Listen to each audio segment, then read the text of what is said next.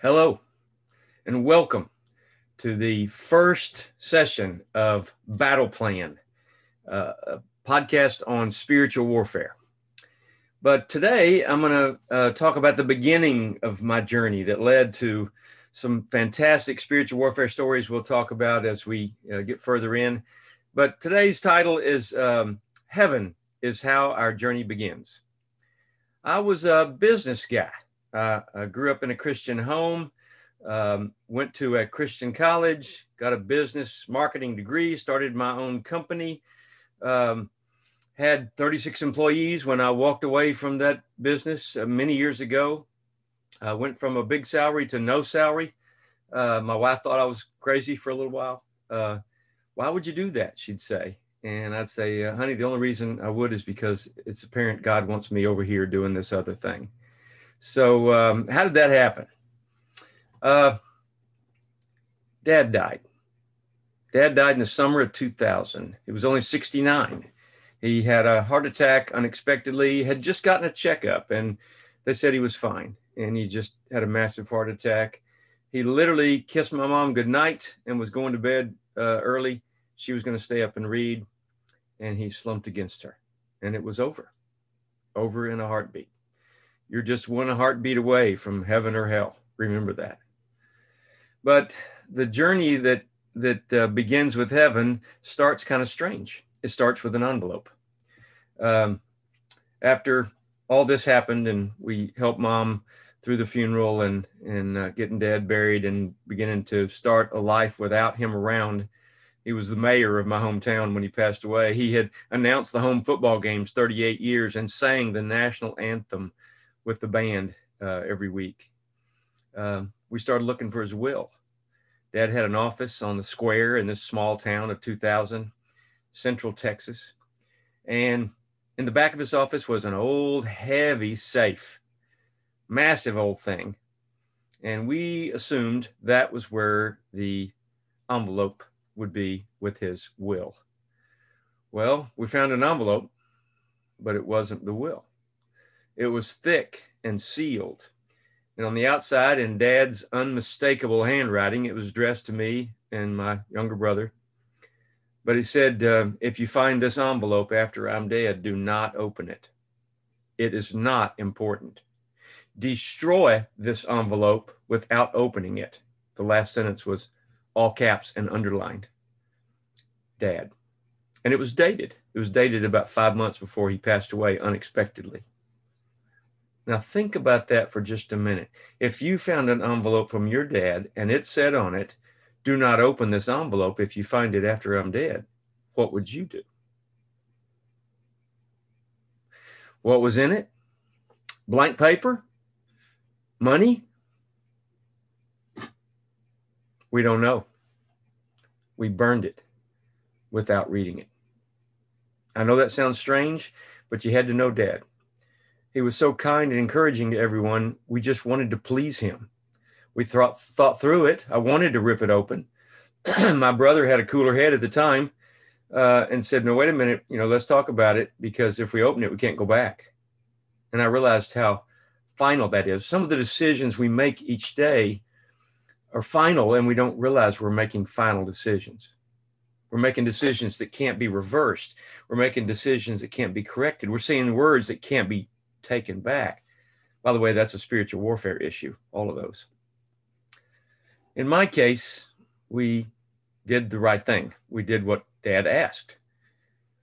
No, it didn't have blank paper. No, it didn't have money. We burned it. We burned the contents and saved the envelope. So I threw the contents in a blazing fire, and it was gone in 4 seconds. You could see Dad's handwriting through the back of the paper, but there was no money and there was no blank paper. It wasn't a trick. It wasn't a test. It was 7 or 8 pages of handwritten something from Dad that we'll never know until we meet him again in heaven what it said.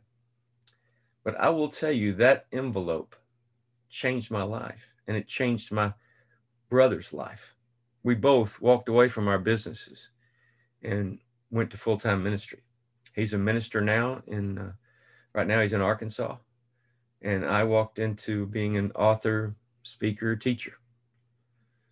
That event created a curiosity in me about Dad, about what it said, and about heaven. All of a sudden, I realized Dad's in heaven, and I've been going to church all my life. I never heard a sermon on what heaven is really like. I've heard about hell, how hot it is, and how bad it would be to be there, but nothing about heaven. So my curiosity was piqued. I went to the Bible bookstore and asked for the heaven section. Now, keep in mind, this was in 2000, 5 years before Randy Alcorn's book came out, and there were no books on heaven that I could find. I'm sure there was something somewhere, but the bookstores didn't carry anything on heaven. They didn't have a heaven section. When I asked for the section, the lady laughed at me. And so I was quite disappointed. Wait a minute. Heaven is our goal as a Christian, and we don't even talk about it? I think Satan loves that. Well, long story short, this led to a 7-year research project on my part. I spent 2 hours a day in the scriptures trying to see what the Bible said about heaven. I knew it had to be in there, but since there were no books on it, I couldn't figure out why until I started studying and realized how intricate and detailed and complicated this whole topic was. So how do you spend 7 years, 2 hours a day? Well, I had 36 employees, 3 kids. I was active in church, and there's lots of problems when you're running a $6 million a year company. Therefore, my only free time was breakfast for an hour and lunch for an hour. I stopped going to breakfast or lunch with employees or with customers. I started to just go by myself, and it became my quiet time with God that let me really delve into what the Bible had to say about heaven.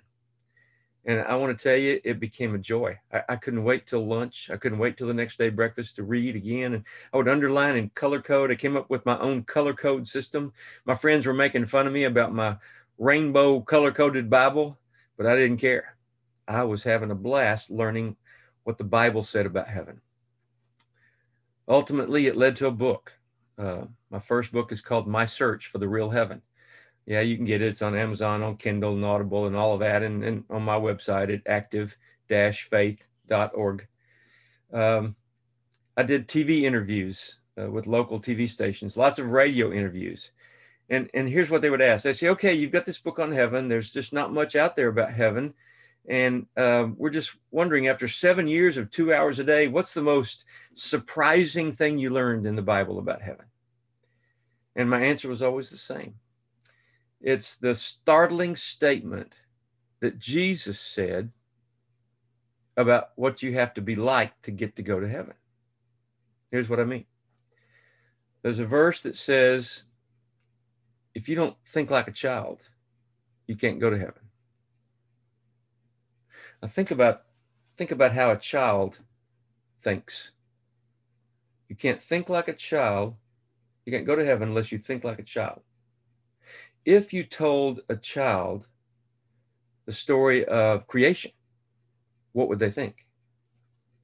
The child would think, on day 1, God made this. On day 2, God made this. In other words, they would just believe it on faith. They would take it at its word. You know, God invented language. I'm betting he used the right words. That's how a child would think. If you told a child the story of Goliath and David, what would he think? He would think Goliath was a real person, 9 feet tall, and that David killed him with 1 stone. You know, someday I think I'd like to write a book called Bible Symbols Always Represent Literal Realities, because I'm a little concerned that there's so much talk about symbolism in the Bible, and there is a lot of symbolism in the Bible, but there's so much focus on the symbolism, we've taken away the literal realities. In other words, I think Goliath was a real person, like the child would think. But I also think he's a symbol of giants that we will face in our daily lives. There'll be financial giants. There'll be emotional giants. There'll be enemies that we have to strike down to make it to the next level, whatever that is. We have enemies of the kingdom. We have enemies of God that are facing us. We're going to talk a lot about that. But a child would take that literally. You know, baptism is a symbol, and yet we don't just sit on the front row of the church and say, you ready to be baptized? Okay, just close your eyes and picture yourself in the water. Okay, now you're baptized. No, we use real water, literal water. So Bible symbols always represent literal realities. Things are happening in the unseen because of what we pray in the seen, for example. But thinking like a child is very different than thinking like a very mature adult who's educated and has a PhD. And you see what I'm saying? Sometimes our education is more important than revelation. And I think we need to be careful about that. Okay, so think like a child, or the consequences, if you don't, or you can't go to heaven. Jesus stated that flat. You can't go to heaven unless you think like a child. That's a very startling statement. Now, I learned lots of other things about heaven in Scripture that were very surprising to me, that nobody at the time was talking about. There's a few books now. N.T. Wright has a book that says a lot of the same things I say. Randy Alcorn's book, Heaven, does too. There are quite a few now. There were none back then. One of the things I cover that nobody else seems to talk about much is the prophetic side, the prophecy side. I'll talk about that in a second. One of the big surprises for me was rewards. Rewards. I always thought that heaven was socialistic, that whatever it is we all get the same cookie cutter, exact same thing. And you know what? I learned that's not in the Bible. Rewards are based on your deeds over and over and over. That's what it says. Nobody has the exact same deeds as another person. He rewards every single deed. If you just give a cup of cold water in my name, you're not going to lose your reward. Think about the reward of the two servants. One got put over 10 cities and one got put over 5 cities. You don't see the point of the story being that they're equal, do you? The point of the story is they're appropriate rewards for the deeds that were done. Very critical, very important. So rewards are not equal. They're based on your deeds. Interesting. Another big thing I learned was about our new body. You know, I learned that even a lot of Christians don't believe in the resurrection anymore. The definition of the word resurrection comes from a Latin word that means dead tissue coming back to life. You either believe that or you don't. Jesus died and he was in the grave 3 days. Lazarus died. He was 4 days. You know, he came back to life. Jesus is the first fruits because he never had to die again, and Lazarus did. But we get a new body. And it starts with a new body that is resurrected, and it looks like the old body, just like Jesus did and like Lazarus did. And then we learn later in Scripture, in Thessalonians and Corinthians, we're going to meet him in the air, and we're going to be transformed into an immortal and be with Jesus forever. But there's a new body that a lot of people just try to ignore. But God knew what words to use. There's a new earth. Never heard a sermon on new earth. Going to church my whole life. But new earth is strongly emphasized in Scripture. 2 big Old Testament passages and 2 big New Testament passages. Lots of details about new earth. I'm not going to talk about that right now, but I do want to come back to that prophecy idea. One of the things that I talk about in my Heaven book that nobody else has seemed to notice, at least I haven't found any other books that talk about it, I think it's critical for me, is that prophecy gives us a perspective on heaven that we won't be able to get from any other activity. Let me explain what I'm saying, what I mean on that. My insulin pump beeped, sorry.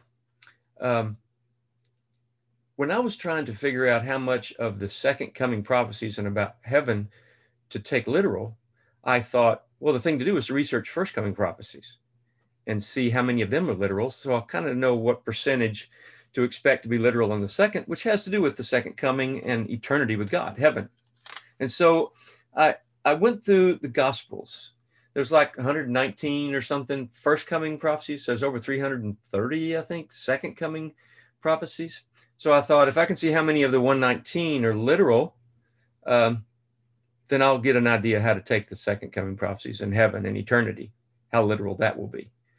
And this was a shock to me, big, big shock. Revelation teaches that the essence of prophecy is to give a witness for Jesus. The essence of prophecy is to give a witness for Jesus. How do we prove Jesus is the Messiah? Prophecy. And so I was expecting the ratio to be like 50-50, half literal, half symbolic.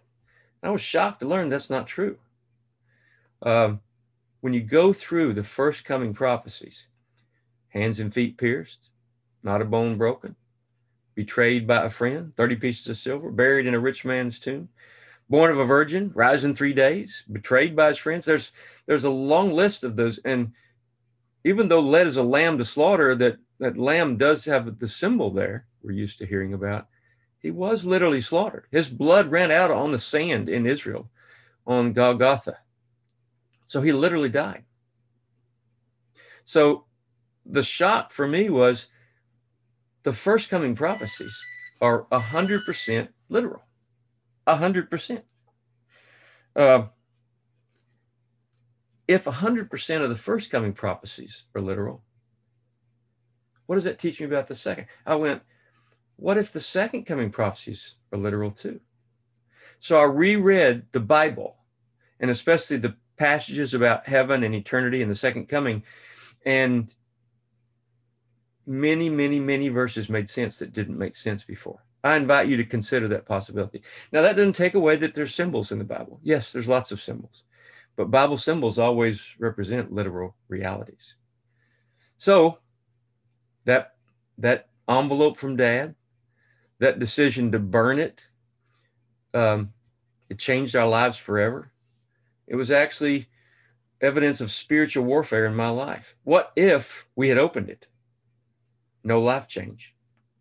My brother wouldn't have become a minister. I probably have never written a book, wouldn't have researched, wouldn't have drawn closer to God. Big, big changes happened because I made the decision to do the right thing, to obey what Dad's wishes were. Now, was it the hardest thing I ever did? Yes, it was probably the hardest thing I ever did. Was it easy? No, not at all. But it was the right thing to do. So I'm going to encourage you that you're facing decisions every day. I want to encourage you to do the right thing. Little steps at the beginning, a few degrees off at the beginning means you're way off further down the road. That began my spiritual warfare journey, and it begins yours today too. So I'm going to encourage you, do the right thing. Do the right thing daily. Every day you're making decisions that draw you closer to God, or you're making decisions that pull you further from God. My insulin pump, I've been diabetic 45 years. It went off 3 times in a row during this lesson. This is my first podcast. Been planning it for a long, long, long time. I think this is what God's been preparing me for. It was trying to distract me. Satan wants me distracted. He wants me not to tell you these stories that I'm going to tell you. They're going to encourage you and give you hope and help you make better daily decisions. We all need to improve. I've never had my insulin pump go off 3 times in 2 or 3 minutes like it has here. Satan didn't want this story told. He doesn't want this to happen. He doesn't want you to listen. He doesn't want you to invite a friend to listen, but we're going to do it anyway. He that's in us is greater than he that's in the world. I have wristbands that say that now. 1 John 4:4. Never forget that. He that's in us is greater than he that's in the world. Now, the story's going to continue next time, and I want you to be ready to put on your seatbelts, because this journey of understanding spiritual warfare, where we're headed now, is very exciting, even though there's times it's a little scary. It makes us a little nervous. Next time, we're going to discuss the fascinating question, what if someone came up to you one day and said, God told me to tell you something? Would they have your attention? They did mine. That happened to me during my journey of discovery about heaven. That's all for today. Look forward to our next get together. Remember, keep praying, because prayer works. God loves you, and I love you.